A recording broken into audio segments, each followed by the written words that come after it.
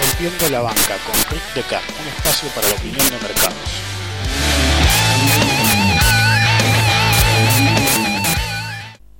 Si hay algo que nunca me va a dejar de asombrar de los mercados en general, de la gente en particular, pero de los mercados en general, es la conjunción de caradurez, ignorancia y todo lo malo que hay en una persona o en una sociedad magnificado la enésima potencia y en un afán de hacerse ver que a veces resulta llanamente increíble y a veces ridículo y patético.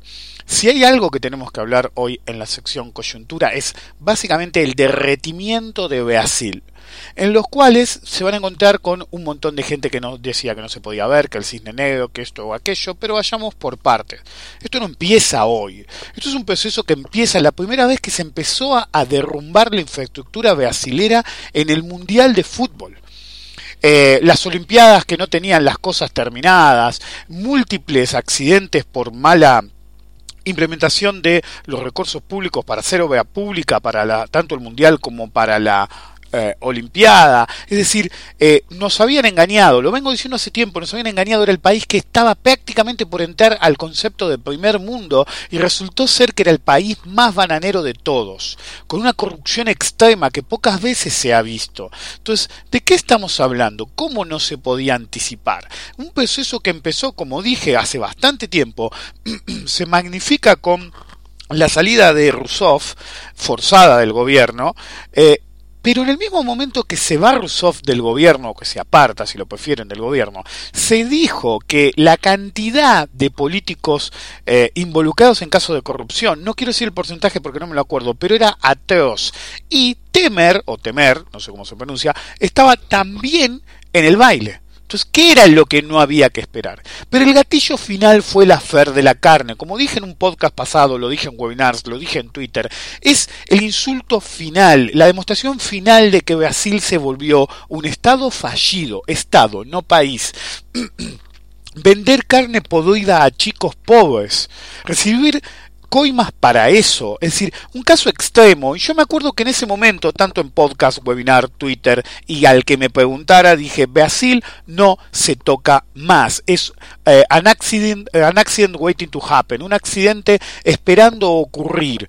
Es decir, es realmente, lo dije en su momento, es una caja de Pandora. Si son capaces de hacer lo que hicieron con la carne, como dije en su momento, ¿qué queda para alterar el combustible que venden, rebajar el mineral de hierro o lo que se nos ocurra? Cualquier cosa no tiene límites ya en Brasil.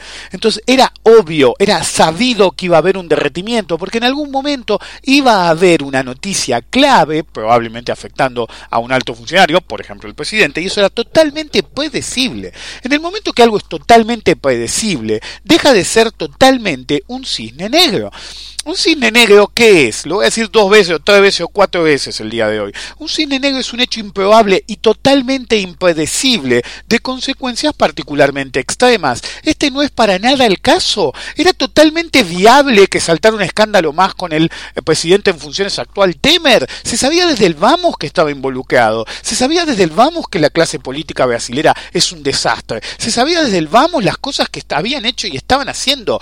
Mala infraestructura, el caso de la carne, todos los escándalos que hay, la gente en la calle pidiendo cabezas. Es decir, realmente, ¿a quién se le ocurre que eso fue un cisne negro? ¿Qué clase de ignorante no entiende que era predecible?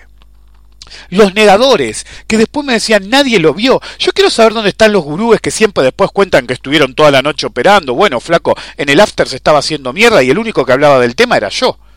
El único que hablaba del tema era yo y todos mis seguidores que interactuaban conmigo diciendo qué podía pasar, qué no podía pasar. Y como dijo mi mujer en ese momento, y yo estaba totalmente de acuerdo, es decir, mañana van a salir a decir todos que la vieron o que dijeron comprar en el mínimo. Sí, es verdad, un par dijeron comprar en el mínimo, pero ni una fracción de todos los que después dijeron comprar en el mínimo. Era obvio que iba a rebotar. ¿Y qué dije yo? Paso paso, porque Brasil no es un mercado viable operativamente hablando, es un riesgo innecesario e inaceptable, y lo había dicho mucho antes, porque esa es una realidad. ¿Qué pasó al día siguiente cuando abrió? Porque el aftermarket es aftermarket, no es horario oficial. BRZU, el ETF apalancado por 3 de Brasil, cayó 48,2%. La mayor baja en la historia de los ETFs desde que el concepto fue generado por primera vez con los Spiders.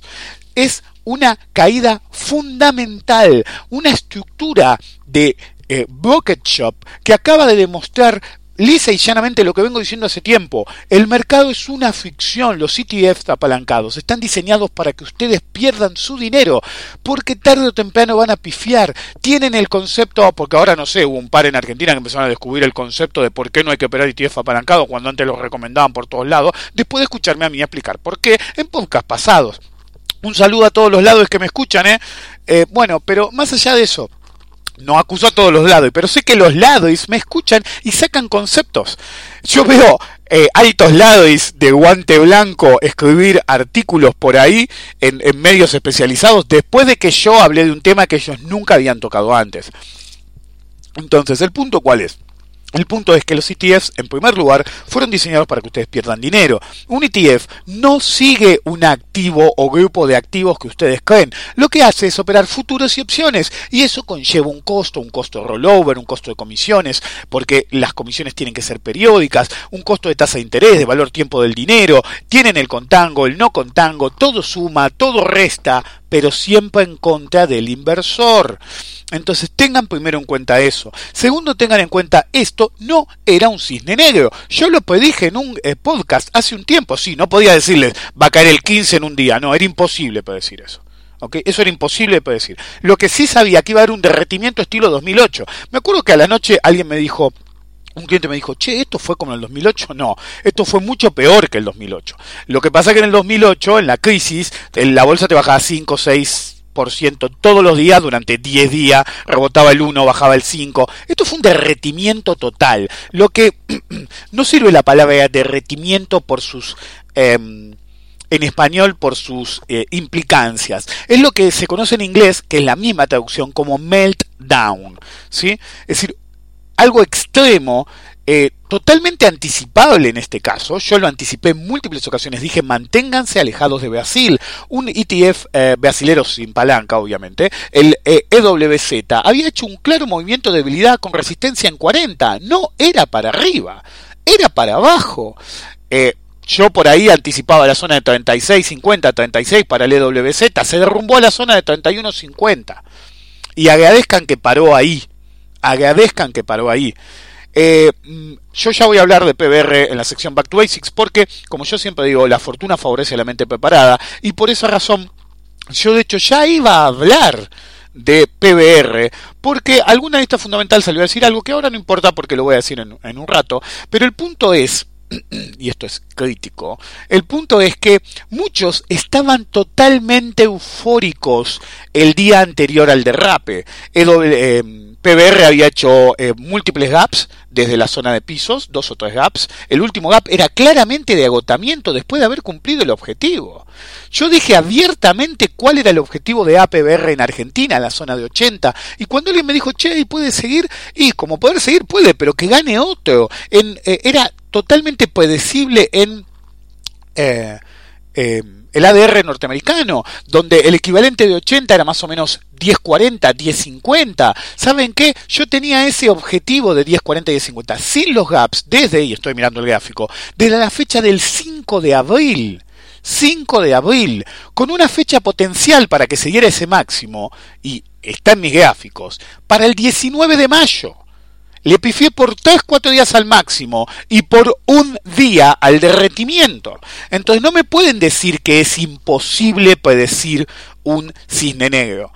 Sí, un cisne negro es totalmente imposible de predecir, pero esto no era un cisne negro. No era un cisne negro porque, como dijo, yo lo anticipé. Yo dije, la zona de 68.70 en Argentina APBR es para comprar, para ir a la zona, creo que primero dije 74, la verdad que no me acuerdo, y después gracias a los gaps dije, el precio es 80. ¿Ok? Lo dije. hay pruebas múltiples. Y dije después, no toco más, diciendo que no había que operar Brasil. Dije, APBR en 68.70 es oportunidad de compra. Por última vez. Y tocó 80 durante 3 días, generando debilidad al alza y la baja, es decir, indecisión de mercado en la zona, hasta que derrapó.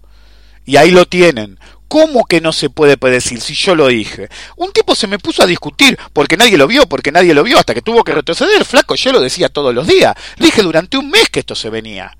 ¿Ok? Y cualquiera que me haya escuchado, vayan para atrás en los podcasts, en un podcast reciente, en la época del escándalo de la carne, no me acuerdo el número, dije abiertamente, Brasil no se puede operar más. Porque es una caja de Pandora y porque no sabemos lo que hay ahí adentro. Y eventualmente va a haber un quilombo. Entonces, esto sí se podía predecir. Es increíble que digan que no.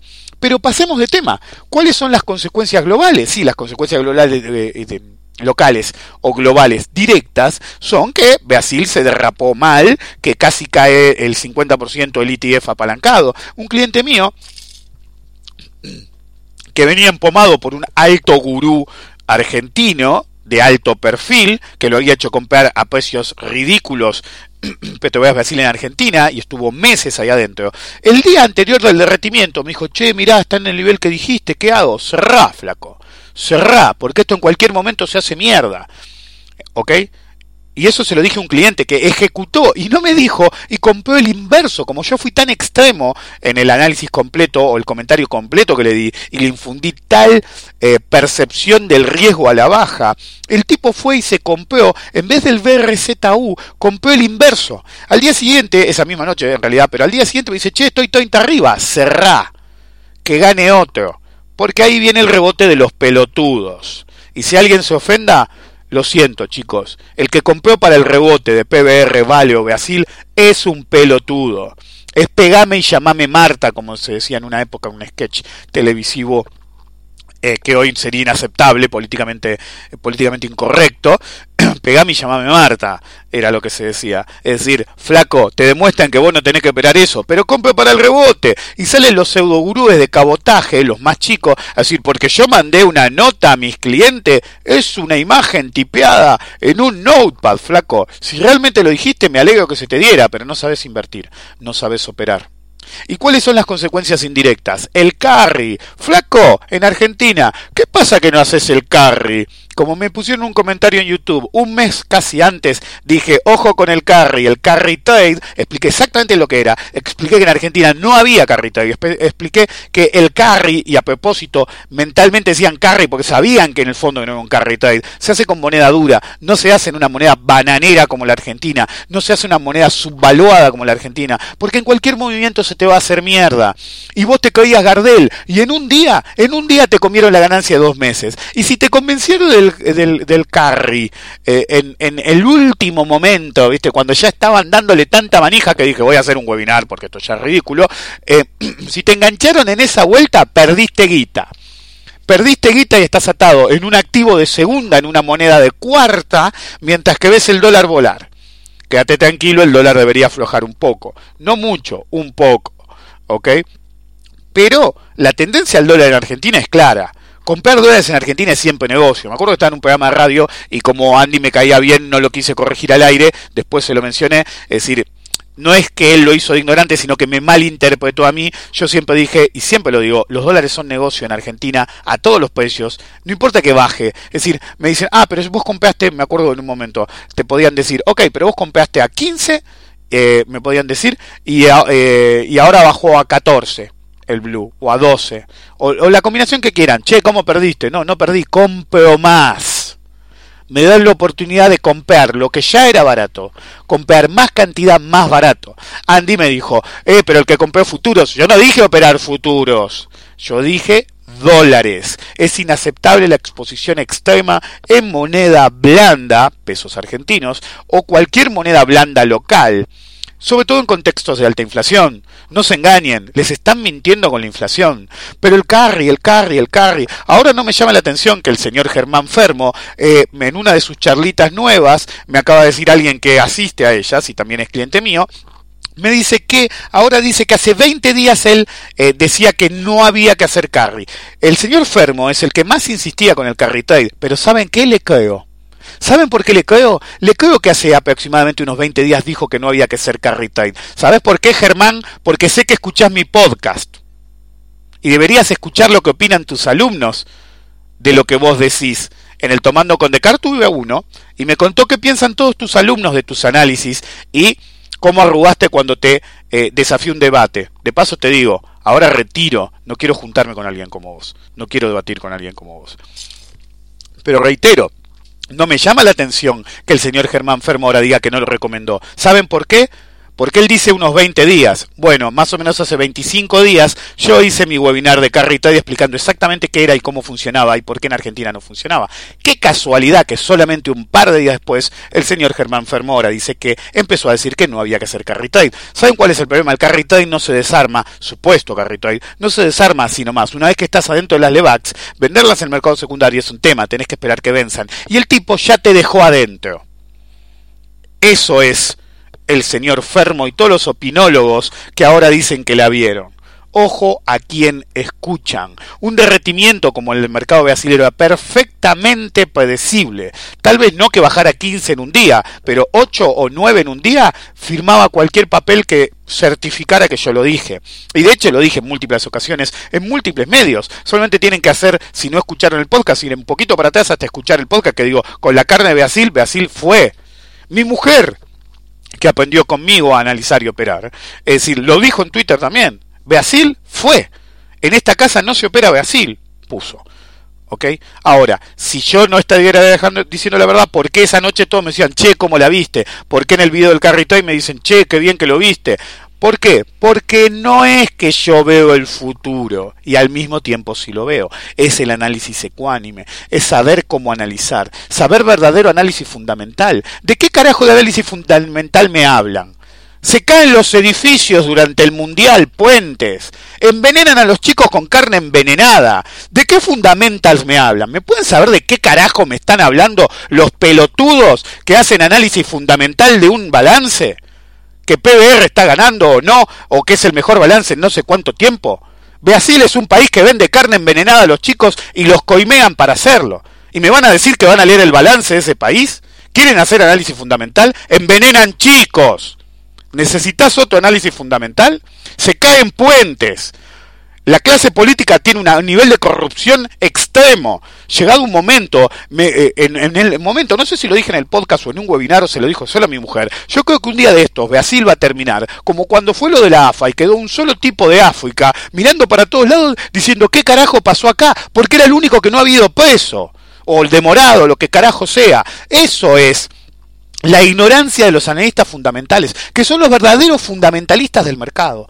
Y la fortuna favorece a la mente preparada. Y por eso, de antemano, este podcast se iba a llamar Las Reliquias de la Muerte, por algo que voy a decir en realidad en el Back to Basics. Pero de nuevo, Las Reliquias de la Muerte, operar muerte. Operar Brasil, mientras sea como es apoyar vendedores de carne muerta, carne podrida, muerte a chicos. Políticos que esclavizan y matan a su pueblo de hambre, mientras hacen multimillonarios. Operar Brasil es ser accesorio al comportamiento de los que mandan en Brasil. Porque si todos como un mundo le hicieran el vacío al mercado brasilero, el gobierno brasilero dura 10 minutos. Pero no, la guita es lo principal. Bueno, están engañados. Mirarse al espejo todos los días es lo principal. Saber que no se colaboró con alguien que no se debería colaborar. Mientras Brasil no sea un país serio, yo jamás recomendaré Brasil ni operaré Brasil. Y recomendaré retirarse de él lo más posible. Porque Brasil es un activo tóxico. Y un activo tóxico se volvió un país tóxico. Y no hay que apoyar un país tóxico. Los que no escucharon este tipo de comentarios cuando todavía no estaba en internet, hace unos 10 años, sobre Venezuela, son partícipes necesarios de lo que hoy pasa en Venezuela. Porque yo hablé de esto, no en público, porque me había retirado de internet por unos años. No, en esa época todavía estaba, sí, pero el foro en lo que lo hablé estaba oculto, pero en persona o lo que fuere, ya hablé de que Venezuela iba a terminar como terminó si la gente seguía apoyando a los dirigentes de Venezuela. Ahí tienen. ¿Qué quieren? ¿Que Brasil se convierta en lo mismo de acá a 20 años? Bueno, entonces no apoyen a un país que actúa así, ¿ok? No apoyen a un país que... Ustedes como inversores son dueños de decir no, pero Petrobras Brasil. No, pero vale. No, pero una brasilera. No estoy llamando un complot internacional. Estoy llamando un poco al sentido común. Porque si ustedes lo hacen algún día y siguen apoyando y los políticos no caen porque no permiten que caigan, básicamente dentro de unos años van a tener petrolera del Cono Sur, no Petrobras Brasil. PDVSA, mejor dicho. Van a tener el equivalente de PDVSA, ADR, y en Argentina va a ser como APBR sea Petrolera del Cono Sur. Es decir, si nosotros apoyamos a los ladrones, les permitimos que sigan robando, si esa gente es genocida, ¿ok? No estamos hablando de un escándalo menor, estamos hablando de vender alimentos en malas condiciones a gente pobre, a chicos. Eso es genocidio, por más que no mueran, o sí mueran, es genocidio. Es decir, están vendiendo muerte, no carne, ni siquiera se la están dando gratis. Si se le hubieran dado gratis, hubiera sido un escándalo. No, encima se la vendían. Pero, volviendo al tema, no saben lo que es un cisne negro. Hace un rato me etiquetaron en Infobae, salió un artículo que decía un nuevo cisne negro, es el título, ya sobrevuela entre Wall Street y Washington y pone muy nerviosos a los inversores. Firmado por un tipo del cual nunca voy a hablar, Rubén Ramallo. Ese tipo no sabe un carajo. Si vos podés escribir un artículo sobre un cisne negro afectando a Trump, por los escándalos que tiene Trump, el solo hecho de que vos puedas hablar de eso ya no es un cisne negro. Vos no podés decir que un impeachment a Trump es un cisne negro si es una posibilidad, o que lo echen a patadas en el culo si es una posibilidad. Es una posibilidad, no puede ser un cisne negro. No podés definir qué fecha se dará, y sí se dará, pero el solo hecho de que un pelotudo del tercer mundo, que se cree analista político de Estados Unidos sin el privilegio de ser un norteamericano, pedazo de pelotudo, con el solo hecho de que vos puedas escribir ese artículo, no puede ser un cisne negro. ¿De qué estamos hablando?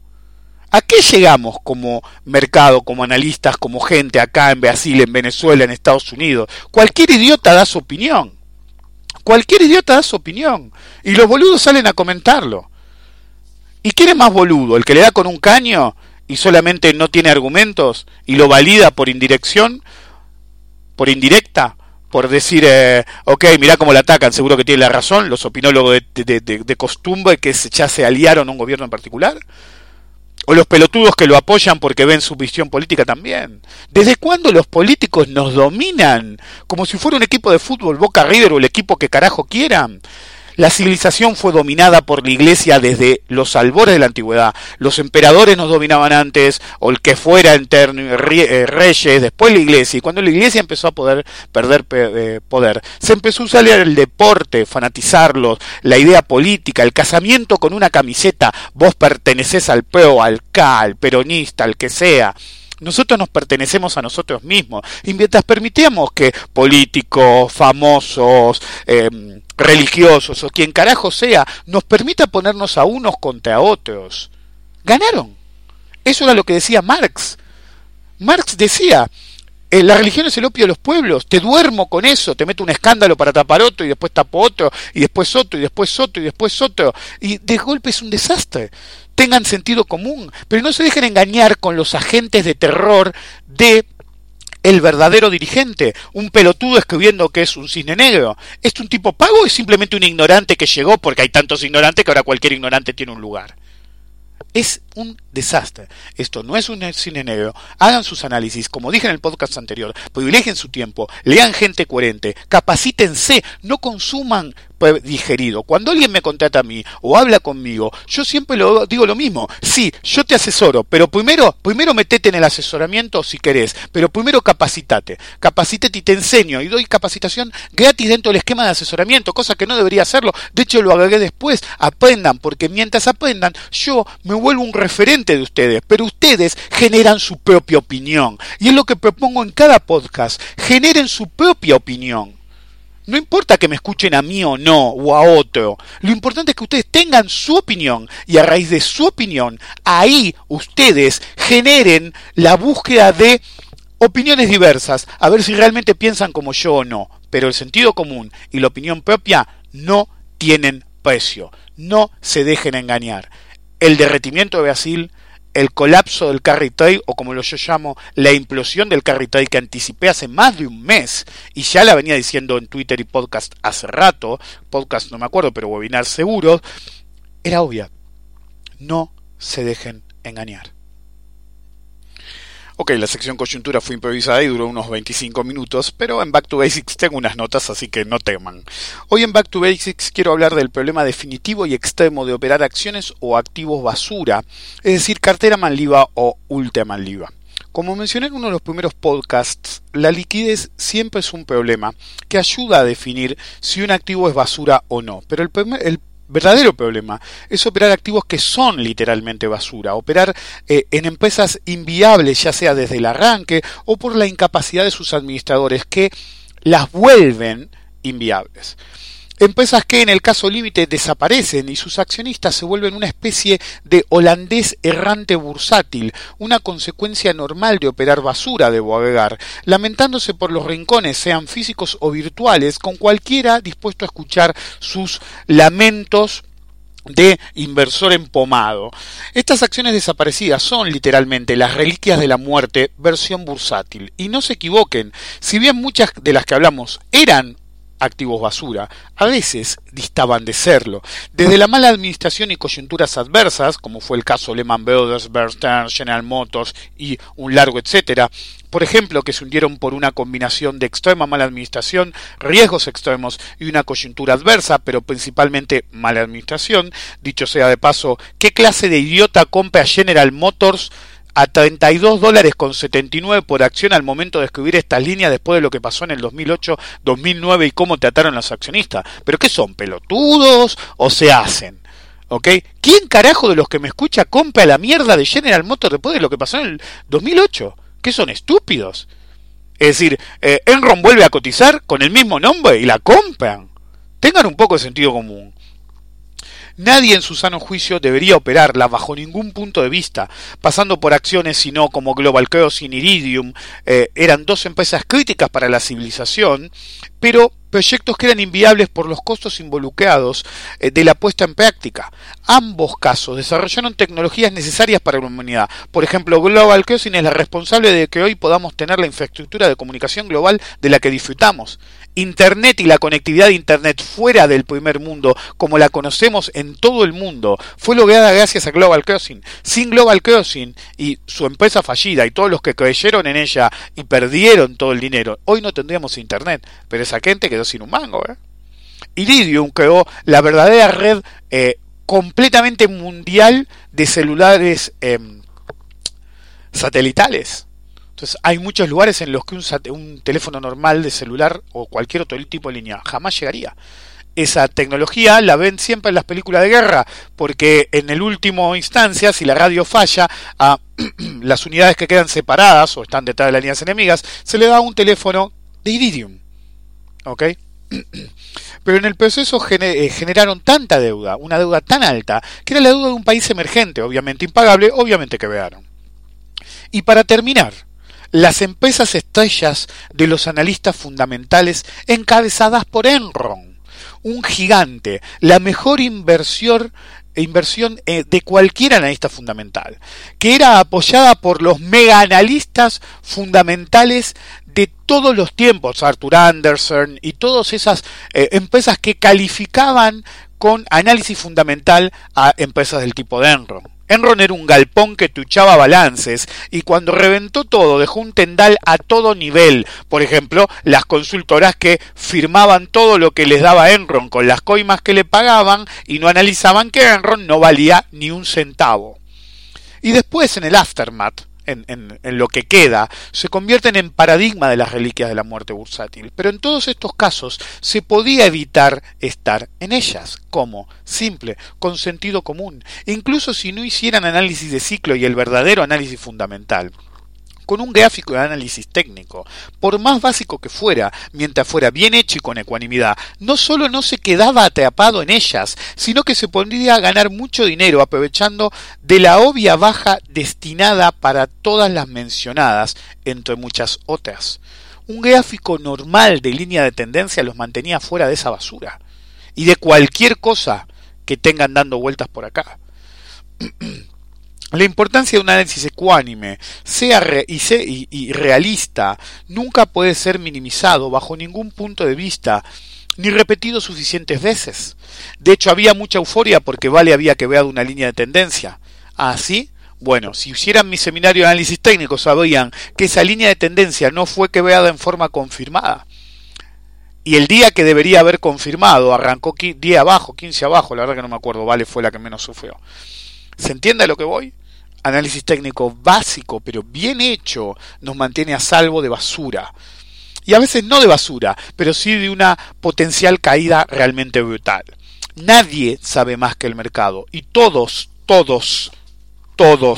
debemos ser humildes ante él y ante su avatar, el gráfico, que bien interpretado nos permite ver el mapa de sus intenciones. Pero sobre todo y ante todo, un inversor tiene que tener, como dije 1000 veces en la vida, en este podcast, en internet, sentido común, ecuanimidad y disciplina. Sin eso, no son operadores. Sin eso son apostadores que creen que la bolsa es una timba. En línea con la sección Back to Basics, en el rincón del profesional quiero hablar de los fundamentalistas del mercado. Suena como si dijera analistas fundamentales, ¿no? Bueno, porque lo son. Ningún grupo de operadores es tan malo en este negocio como ellos, ni tan agresivos ni tan delincuentes. Como he dicho en el pasado, verdaderos evangelizadores del mercado que en vez de una Biblia esgrimen un balance como la verdad revelada. De la boca de Dios mercado al oído de los adeptos, diríamos. Y los que no los quieren escuchar, parafraseando a Nietzsche, en forma libre, evangelizan con un martillo. Porque ellos son los salvadores del mercado, los iluminados, los únicos poseedores de la verdad revelada. Hace unos días uno de los programadores que trabaja conmigo me envió una captura de ese pozo abyecto de odio, rencor y veneno conocido como el Foro de Raba. En él, un genio de los mercados escribió, y cito, los que estudiamos los números le sacamos la plata a los fundamentalistas, entre paréntesis, ese ser abyecto puso ISIS. ¿Comparás a un tipo que hace un análisis gráfico con un terrorista? Del análisis técnico, fin de cita. Algo característico de los analistas fundamentales es que cuando se los enfrenta o no les salen bien sus ñoñeces, atacan a los demás con virulencia, en particular a cualquiera que haga un gráfico que los contradiga. Nunca he visto analistas técnicos serios hacer eso. Los he visto pelearse. Yo me he peleado con otros analistas técnicos por discusiones de gráficos, ya sea porque me atacaron virulentamente o porque la conversación escaló. Raramente nos hemos faltado el respeto, a menos que ellos me lo falten primero, pero jamás vi a un analista técnico atacar a un analista fundamental de esa manera. Entonces, en primer lugar, ¿quién sería el fundamentalista? Vos, flaco, que atacás a cualquiera que contradiga tu opinión. Flor de helado y sos. De hecho, este hombre hablaba de PBR y el gap de hace unos días. Según su argumento, ningún analista técnico lo predijo. ¿Así? Pues yo dije que era compra en 68.70 y después, gracias al segundo gap, dije que el objetivo se empujaba y era el más probable en 80. Así, no, lamento equivocarme y tener que corregirme y decir que en 68 yo dije que el objetivo era 80,30. Estoy mirando el gráfico. Puse el gráfico en Twitter para APBR, es decir, la cotizante en Argentina de Petrobras Brasil. ¿Cuánto tocó en ese gap? Ah, qué cagada, ¿no? Justo arriba de 80-30, justo la zona en la que no pudo más. Esa zona que decís que ninguna te vio. ¿Qué nivel tocó? 80. Y ahí se quedó hasta puntos suspensivos. ¿Por qué puntos suspensivos? Porque esto lo escribí antes del derretimiento y dejé una línea. Puse incluso la foto en Twitter para que la vieran, para ver si llegaba el viernes y se había quedado en la misma zona y decía hasta el día del viernes. Si volaba decía bueno, después voló. Si caía, después decía después se cayó. Bueno, yo escribí esto más o menos ¿cuándo fue la caída? Vamos a ver la fecha de la caída. Fue el 18. Yo escribí estas líneas el 16. El 16, 2 días antes, para básicamente decir que Petrobras Brasil era para abajo. Ahora veamos a las estrellas del análisis fundamental al día del mínimo de Petrobras Brasil en Estados Unidos el año pasado. El análisis fundamental de BTG Pactual, lo he dicho varias veces porque esto lo voy a recordar hasta el fin del tiempo, hasta que haya uno peor o el ejemplo ya carezca totalmente de valor. Un think tank de análisis fundamental brasilero, es decir, tiene llegada total a la información que genera Petrobras Brasil, dijo, y cito, PBR is a zero equity stock. Traducción, PBR vale cero, es basura, tienen que venderla, tienen que sacársela de encima, fue en el mínimo. ¿Qué dije yo? Comprate hasta las pelotas, e incluso lo dije en público en Twitter y no solo a los clientes. Este muchacho que cité, como todos los analistas fundamentales, miente con todos los dientes. Si analizás tus tan adorados números, no te daba compra en 68.70 porque el balance había sido una mierda, sino que te daba compra cuando salió el balance en 80. Cuando salió el balance en 80, ¡80! Compraste en 80 por tu preciado balance. Yo, si hubiera todavía operado Brasil, que no lo hacía más, compraba en la zona de 68.70. Clara divergencia de fin de movimiento había sido la zona de 68 en ese mínimo. Era un soporte antiguo y el objetivo de máxima probabilidad era primero la zona en Argentina de 77.42.1 o la zona de probabilidad más estable 80.30 como dije antes.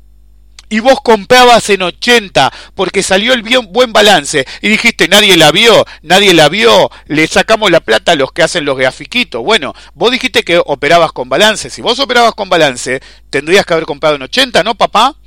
¿Y qué pasó después? Después hizo mierda. ¿Y dónde te metiste los números? En el medio del ojete, flaco.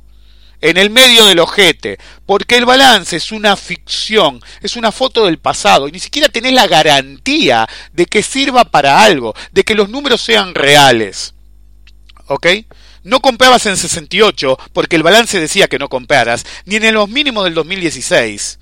Ni en los mínimos del 2016, porque BTG Pactual, que tiene un nivel muy superior al análisis fundamental al tuyo y contempla cosas mucho más desarrolladas que tu análisis, flaco, ni registró el nombre, pero quería atender a semejante salvaje, ¿sí? Que dice que alguien que hace un gráfico es un terrorista, ¿sí? Te vanagloriabas, ladrón, de que en 80 el balance había dicho que había que comprar. 3 días antes del derretimiento del mercado, flaco, lo dijiste. 3 días antes del derretimiento del mercado. Y estas líneas yo las escribí un día o 2 antes. ¿Quieren más? Facilito, a darle, como dicen. Remember Enron, motherfucker. Es lo que dije antes. Los balances eran geniales, como destaqué en el podcast especial Numeral sin fundamentos. Los adoradores del balance ignoran intencionalmente que en los balances corporativos la contabilidad creativa es la norma y no la excepción. El análisis fundamental no es leer un balance. Eso creen los pseudoanalistas fundamentales que vienen de la contabilidad y creen que un balance dice todo. El análisis fundamental no es un balance o leer un balance, sino la sumatoria de análisis de ciclo, análisis macroeconómico y análisis microeconómico. El balance es una anécdota. Y ante todo y sobre todo, cualquier análisis de cualquier tipo tiene que ser ecuánime y coherente. Y cuando alguien nos contradice con argumentos, hay que debatir con argumentos, no como un idiota neandertal. A veces me van a haber sacado con alguno, pero primero me tiene que buscar, me tiene que romper las pelotas, me tiene que demostrar que es un ignorante y me tiene que romper las pelotas, básicamente lo vuelvo a decir. Ahora, ustedes pueden ver, básicamente en mi Twitter o cuando me reuní, por ejemplo, el viernes en Tomando con De Cara, alguien me hace una pregunta que por ahí es principiante y yo la contesto como le contestaría a un profesional. Y a un profesional le contesto como le contestaría a un principiante. ¿Saben por qué? Todos somos iguales. Todos somos iguales. Yo no nací en el día 1 de mi vida, sea cuando haya sido eso, y empecé a hacer gráficos a los 2 segundos y a operar en la bolsa. Nadie nació sabiendo. Respeten al que sabe menos, mientras entienda su lugar. Si alguien me plantea algo desde el punto de vista de saber menos que yo, o saber como yo, siempre voy a contestar bien. Pero si alguien viene y se me planta desde menor conocimiento a decirme que sabe mucho más que yo, y las cosas no van a terminar muy bien. Eventualmente lo voy a mandar a cagar. Pero, como siempre, ecuanimidad, disciplina, buen análisis, creer en sus propios análisis si los hacen bajo esos parámetros, escuchar a la gente que sabe, no desperdiciar el tiempo en ignorantes. Esas son las claves de ser un buen inversor. Cuando un inversor que no erra nunca, porque ahora ya estoy hace más de 1 año y medio en Twitter. ¿Cuántos errores me vieron? No apelen a mi fama anterior de la gente que me conocía de antes. En el año y medio, que algunos me siguen desde que arranqué la cuenta de Twitter. ¿Cuántos errores groseros cometí en una recomendación o en un análisis? Algunos se me debe haber dado error. Ahora, si yo digo, Beazil no hay que operar, Beazil es basura, después de la carne no hay que tocarla, ¿se puede saber qué carajo hacen operando Beazil? Sí, pueden operarlo y les puede ir bien. Ahora, háganse esta pregunta. Si con mi timing reconocido por la mayoría de los que me escucha, si por mi habilidad reconocida por la mayoría de que me escucha, con mi precisión, con la misma precisión que puse el gráfico y dije PBR compra en 68 y se cierra en 80, ¿por qué no operé Beazil? Porque no opero basura. Nos vemos la próxima.